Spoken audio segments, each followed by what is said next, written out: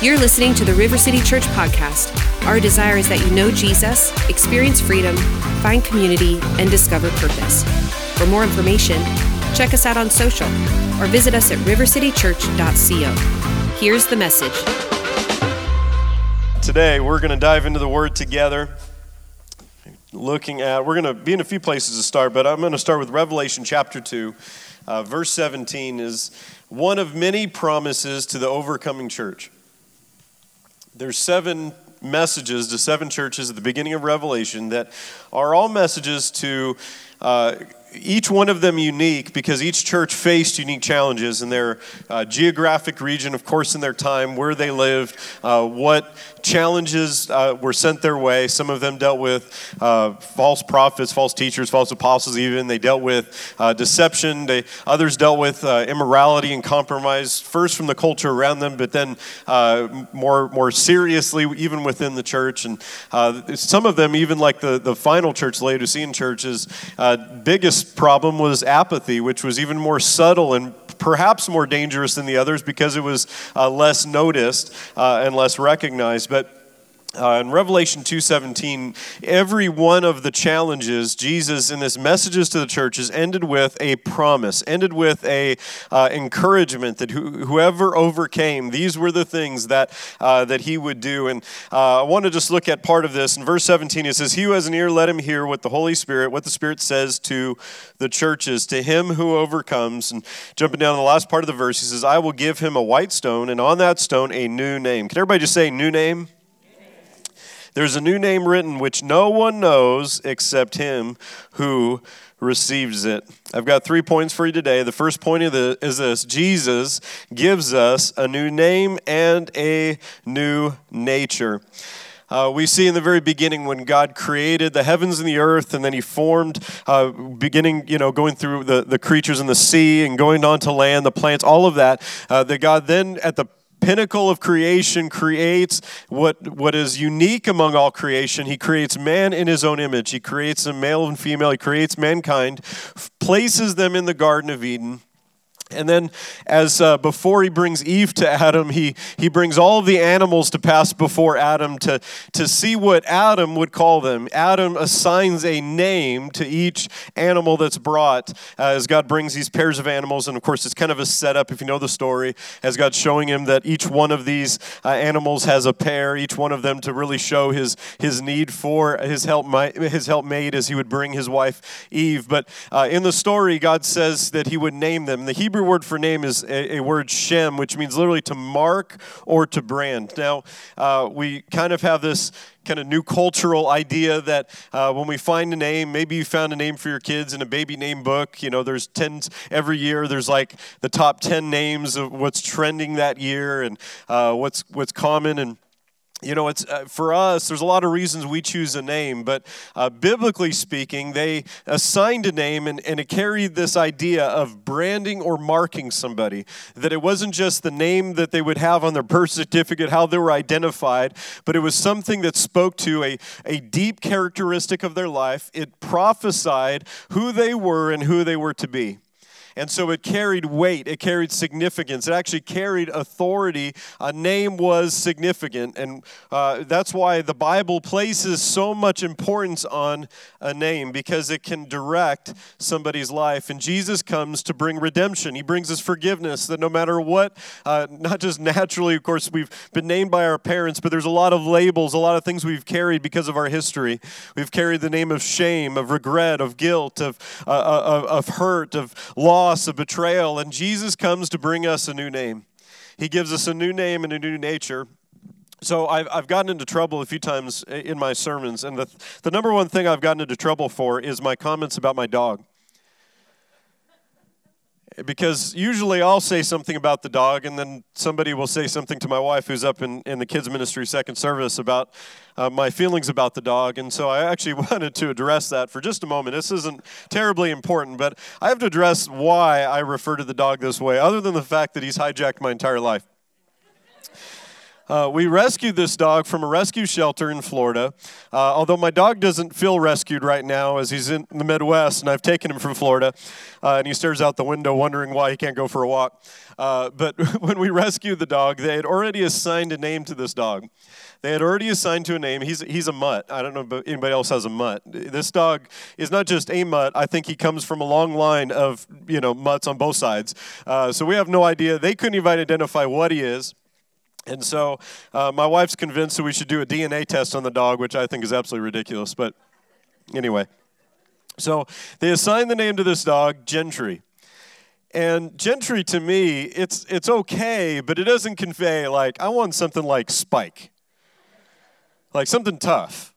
And so Gentry's a dog that would be lounging around, that would be waited on, that would be served. And so I thought, why don't we give this dog a tough name that's going to speak to who he's going to be? And so we named him Hunter.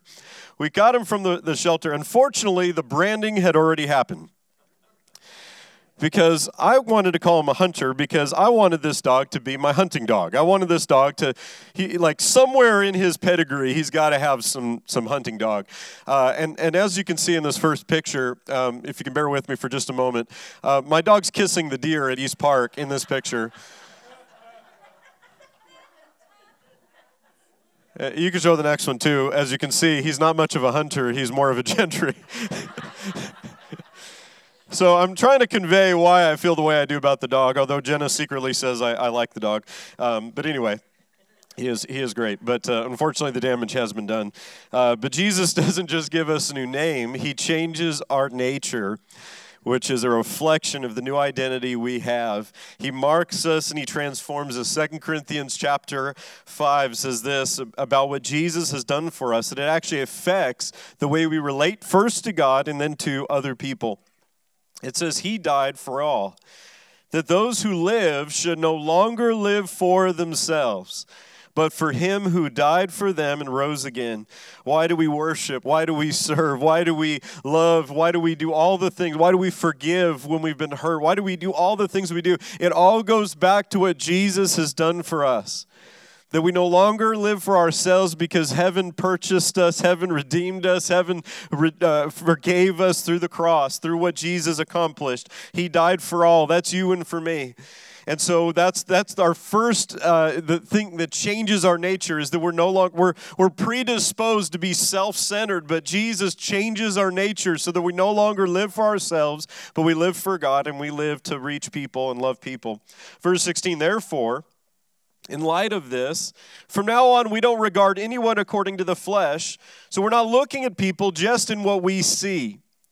See, most names are assigned. And even in biblical history, we'll see this in a few examples, that people were given a name not based on their promise, not based on their potential, not based on what God saw, but based on their pain, based on the pain of their parents, based on something that didn't go well. And so one generation, my wife shared that verse during worship about generations passing faith on. Unfortunately, that's not always the case. Sometimes what we inherit isn't faith. It's actually more and more hurt and other things. And so here's the good news about Jesus. Jesus changes what we receive. Jesus changes, you may not have been dealt many good cards. You may have not been given much, but Jesus rewrites the story.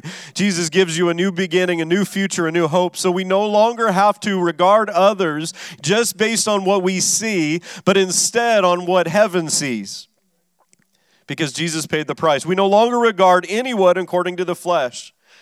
Even though we've known Christ according to the flesh, yet we know him thus no longer. Therefore, verse 17, if anyone is in Christ, if you're in Jesus, you have a new name. You have a new nature. Here's what he says. You're a new creation. You've heard me say this before. But Jesus didn't come to make bad men better. He came to make dead men live. He came to make you a new creation. He came to redeem and purchase you and I.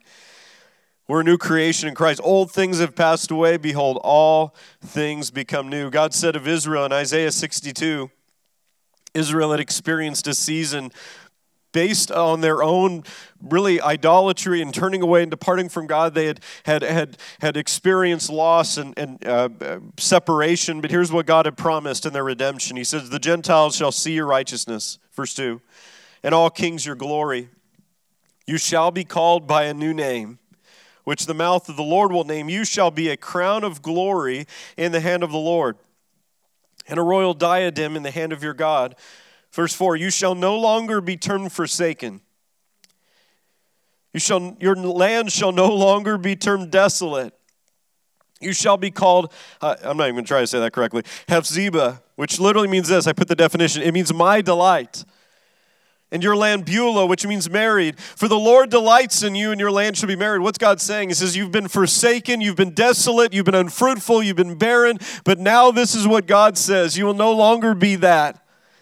You'll have a new name. You know, we even do this now. I come from a city, maybe you've heard of it, Las Vegas. And we knew of Vegas as Sin City. And there's a reason a lot of people call it that. But no matter what we call something, can I just tell you, there's some of the greatest churches in the nation are God's raising up in Las Vegas. I love it. I love what God's doing in the midst of places that we think that God can't do something.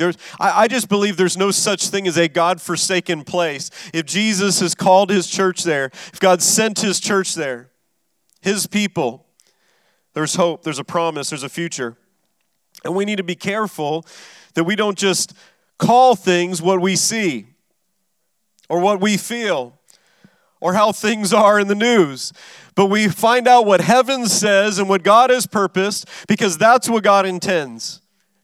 How many people look at their marriage as a ball and chain, a burden, instead of a great promise, something to be life-giving, something, while it will take work, can be the most rich and fulfilling relationship in your entire life? It has a lot to do with what you call it. It has a lot to do with what you see and what you say, what you really believe about it.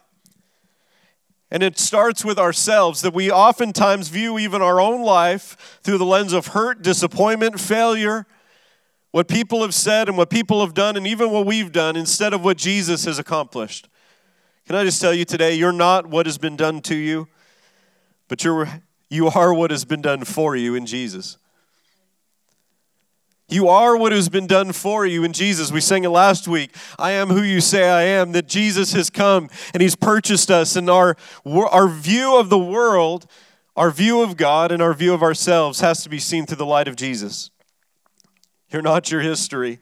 I love how God takes people throughout the Bible and he changes their name. He takes Abram and he changes his name to Abraham, which seems like a small change, but that change was to enlarge his view. Abram meaning a father, but he changes his name to Abraham, which means father of many, because he would be the father of many nations. God was wanting him to see. Now, when God changed his name, he didn't have a single child. He didn't have a single child, but he had a promise from God. And every time, God changed his wife's name too, to Sarah from Sarai. And so God changed their names so that every time they would speak to each other, they were calling each other what God said instead of what they saw and what they felt. I mean, can you imagine? Here's Abraham, who's, 90-something years old, and he's walking around introducing himself as father of many. Well, how many kids you got? 0? Well, it's kind of an odd name. Yeah, but you don't know. This name came from God. Because I'm not what my present circumstance says. I'm not what people have defined me by. I'm not what hasn't happened or what went wrong. I'm what God says. I'm who God says I am. It's interesting. People will often take a snapshot of your life and define you with it. We see this all throughout the Bible too, that people become known by their condition or their issue. You know, it's one thing when anybody who's ever dealt with something long-term knows what I'm talking about. Dealt with a long-term issue, physically, emotionally, mentally, even spiritually.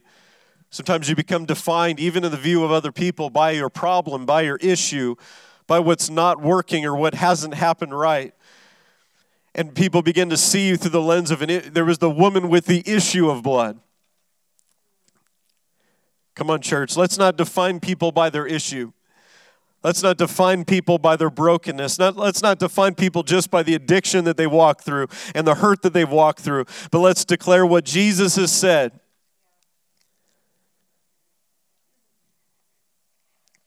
I thought this was interesting. I heard this week one of my favorite, I'm a big Star Wars fan. Okay, only two of us maybe. And one of the most iconic voices, I think, in all of Hollywood is James Earl Jones. And it's funny, I was watching this short documentary where they had the guy who did the original voice when they recorded the first Star Wars movie that aired in 1977, and the guy's voice did not sound like Darth Vader. Because I've heard my entire life what Darth Vader really sounds like. And then I heard the backstory is they found James Earl Jones, who, of course, has an iconic voice. Maybe you know him better as Mufasa. Okay. I see where we're at. More Lion King fans than Star Wars. That's okay. But the guy who has the most iconic voice in probably movie history was actually a stutterer. He grew up a stutterer. Michael Jordan, I think the greatest basketball player of all time, personally. At least I grew up with that. Do you know he was one of a few sophomores that was trying out for the varsity team, and they were only going to allow one sophomore on, and Michael Jordan didn't get the cut? He went home and cried afterward. Can you imagine being the coach that picked the other guy?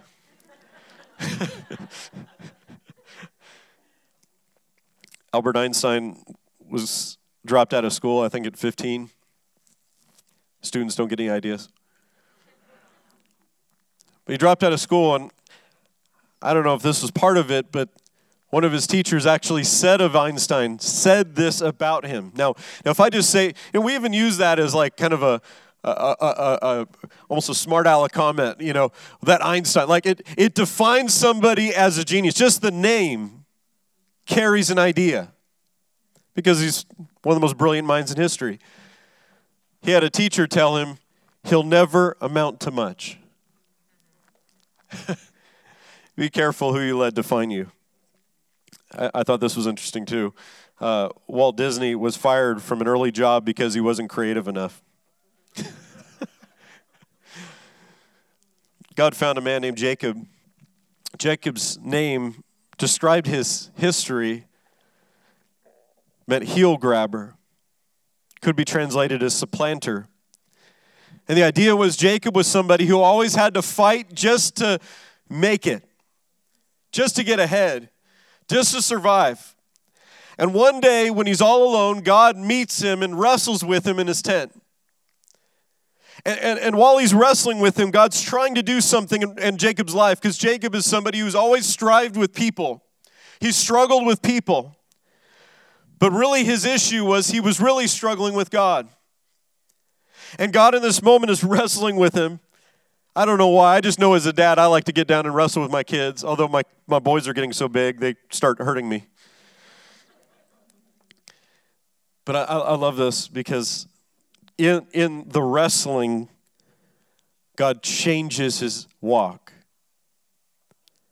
And God says to him, "What's your name?" If God asks you what your name is, it's not because he doesn't know. God says, "What's your name?" He says, I'm Jacob. You're no longer going to be Jacob. Now you're Israel, which means prince with God. You've been a supplanter. You've been a heel grabber. You've been a striver and a conniver. And that's who you've been, but that's not who you will be. And Jacob leaves that place no longer defined by his history. But he has a new name and he has a new walk. That's what God does. That's what God does. 1 Chronicles 4, verse 9, there was a man named Jabez. You may have heard of him. His name appears in the middle of a genealogy, which is everybody's favorite parts to read in the Bible. And Jabez's name literally means he shall cause pain. He's branded with the name that comes from the circumstances of his birth. His mother names him based on the pain she experienced. And his name has become a curse that he's carried all the days of his life.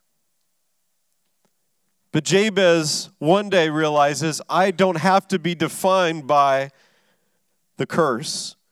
I can be defined by God's promise. Jabez, verse 9, was more honorable than his brothers. His mother called his name Jabez, saying, he's because I bore him in pain. 10, Jabez called on the God of Israel and said, oh, that you would bless me. It takes overcoming some things that you've been called, some things that you've been defined by, that you've been even cursed by, to say, God, you can bless me even when they've cursed me. God, you can bless me even when life's taken from me. Jabez says, God, that you would bless me indeed, enlarge my territory, that your hand would be with me.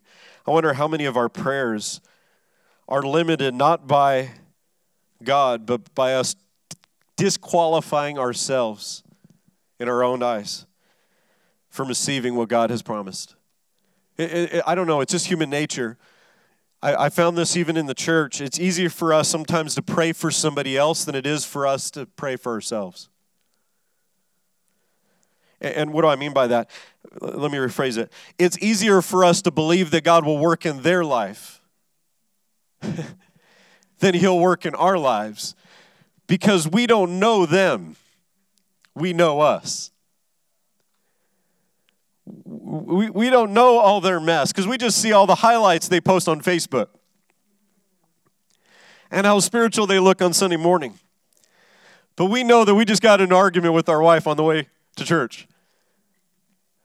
And we know how our day was, and we know what we walked through, and we know where we failed and where we've come short, and we know all of that. We know our history.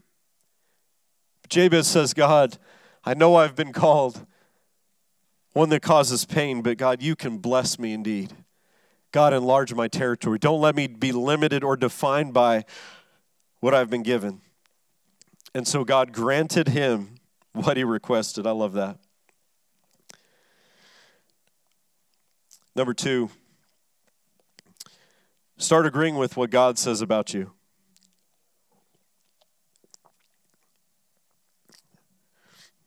We've got a few examples today, but I want you to catch this because this theme is all throughout the Bible. Right before Jesus came, God sends John the Baptist, and the circumstances of even his birth are a miracle. As God would send, it's so interesting to me how many times in the Bible God would give a child to somebody who couldn't have a child. Do you know all the patriarchs, Abraham, Isaac, and Jacob, were all married to women that couldn't have children before they did? Come on, church. Don't ever limit what God can do based on what you see. God could never use me because of my history. God could never heal me because of, listen, stop looking at that. Start looking at God's word. Start looking at what God says, what God has promised. And so John's father is a priest, and one day he's in the temple, and he's offering incense and prayer to God. And while he's there, an angel appears to him and says, you're going to have a child. Your wife, Elizabeth, is going to conceive a child, and you're going to name him John. You're going to name him John, which the meaning of John means a gift. And so you're going to have a gift, but you're going to name him something. And John's father does what a lot of us do when God begins to prompt us or promise us or challenge us into areas that seem impossible. We go, God, how's that going to happen? His father says, yeah, my wife can't have kids. I'm kind of old. Are you sure? I mean, he's talking to an angel. And the angel actually responds to him and says, well, I don't know, maybe the angel had a bad day that day. But he says, you're not going to be able to speak until these things happen. And here's my opinion. I think there's a reason why. Because the purpose in this child's life was too important for him to curse it. Okay.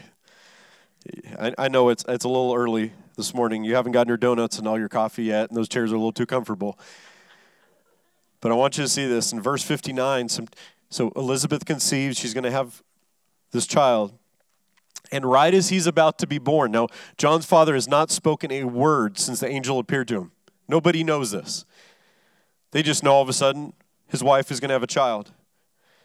In verse 59, so it was on the 8th day they came to circumcise the child after he's born, and they would have called him by the name of his father, who's Zacharias. They were going to name him. That was the tradition. You name him after his dad.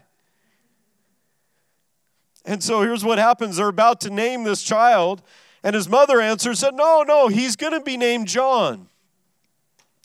But they said to her, there's no one among your relatives who's called by this name. So they made signs to his father, what he would have him be called. And so he asked for a writing tablet, and here's what he wrote. His name is John, and they all marveled. And immediately, his mouth was open, and his tongue was loosed, and he spoke praising God. What happened? He agreed with heaven. He says, no, we're not going to name him the way he should be named. We're going to name him the way heaven has named him, not the way people think. See, sometimes God hides your name, who you really are, from people. And we misunderstand it. We misunderstand hiding seasons. And we get frustrated why they're promoted and we're not. Why they seem to be getting what we've been praying for. Why they're married and we're single. Well, this happened and this hasn't happened in our life. And we get frustrated and don't realize that if there's a reason God's hidden your name, it's because he's protecting it. And if God hides your name, it's because you don't need to go to somebody else for validation. Oh, church, if we would just get this. I wonder how many people are looking for somebody else to be their identity, to be their worth, to be their significance, instead of realizing God's hidden your name because he doesn't want the wrong person to know it. He doesn't want the wrong place to see it. He wants you right where you're created and called to be. And when everybody else said, that's not what he should be named, his father said, no, he's going to be named John. That's what heaven said. That's what heaven said. I love this in Romans 4:17 in the Message Bible. It says, we call Abraham father, not because he got God's attention by living like a saint, but because God made something out of Abraham when he was a nobody. Isn't that what we've always read in Scripture? God saying to Abraham, I set you up as a father of many peoples. Abraham was first named father and then became a father because he dared to trust God, to do what only God could do, raise the dead to life, and with a word make something out of nothing. See, when God calls you blessed, it doesn't matter who cursed you. When God calls you healed, it doesn't matter what the diagnosis. Come on, church. See, faith is not pretending like there's no problem. It's just knowing there's a name. There's a word. There's a promise from God that's greater. Number 3, third and final point. Jason, the team, if they want to get ready.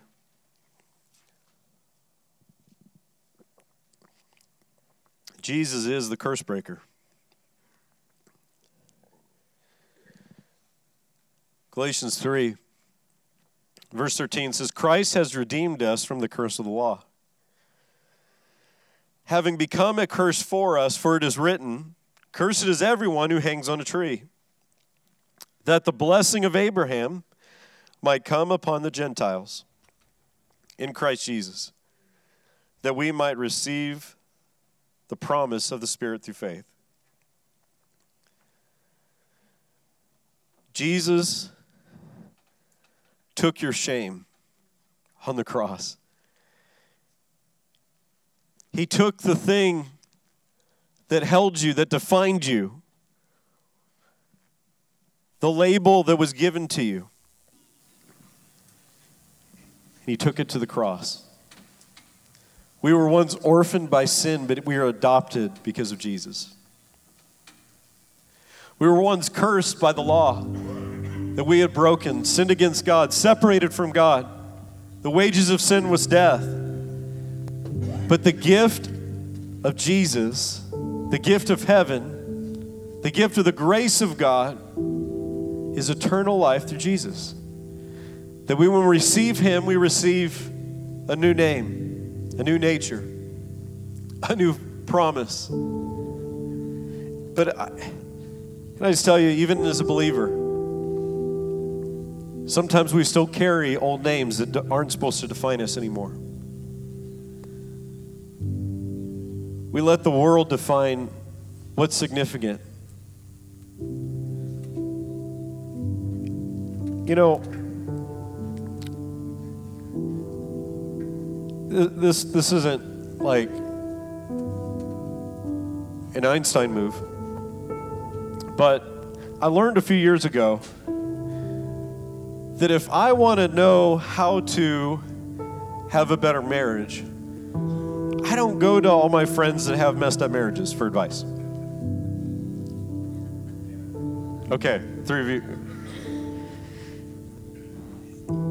If I'm looking for advice on relationships, I don't go to all my friends that have train wrecks of relationships. If I'm wanting financial advice, I don't go to my friend who's in debt and totally broke. Okay, we're almost there. Why are we trying to find identity and worth in a world that doesn't understand who it is? So how can it tell you who you are?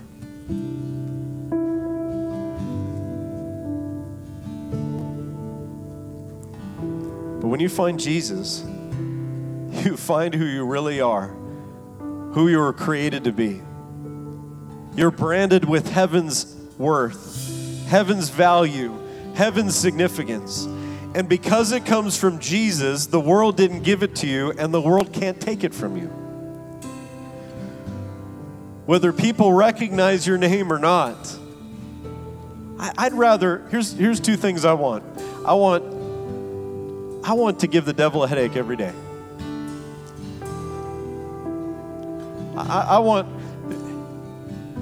There's these 7 sons of Sceva in the book of Acts that try to cast out a demon. And they say this: we command you to leave by Jesus who Paul preaches. And the demon responds to them.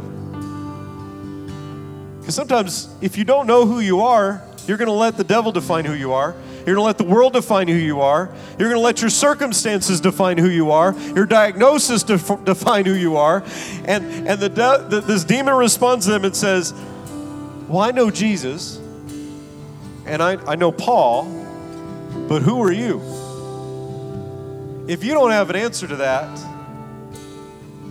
you need to find that today in Jesus. I'd rather be feared in hell than known right here in the earth. And I'd rather be celebrated in heaven than recognized by any person. But here's what I want you to catch today. No matter what God's called you to do, your worth and your value and your name isn't just in what you do. It's in who God has called you to be. It's in what He said about you. I'm going to ask you to stand to your feet.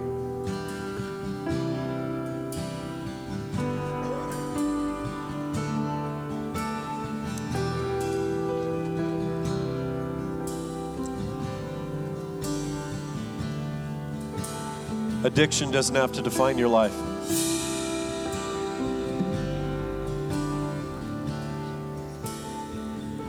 Shame doesn't have to define your life. Fear, anxiety, worry, depression, they don't have to define you.